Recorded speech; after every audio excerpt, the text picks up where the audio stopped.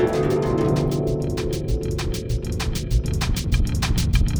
said,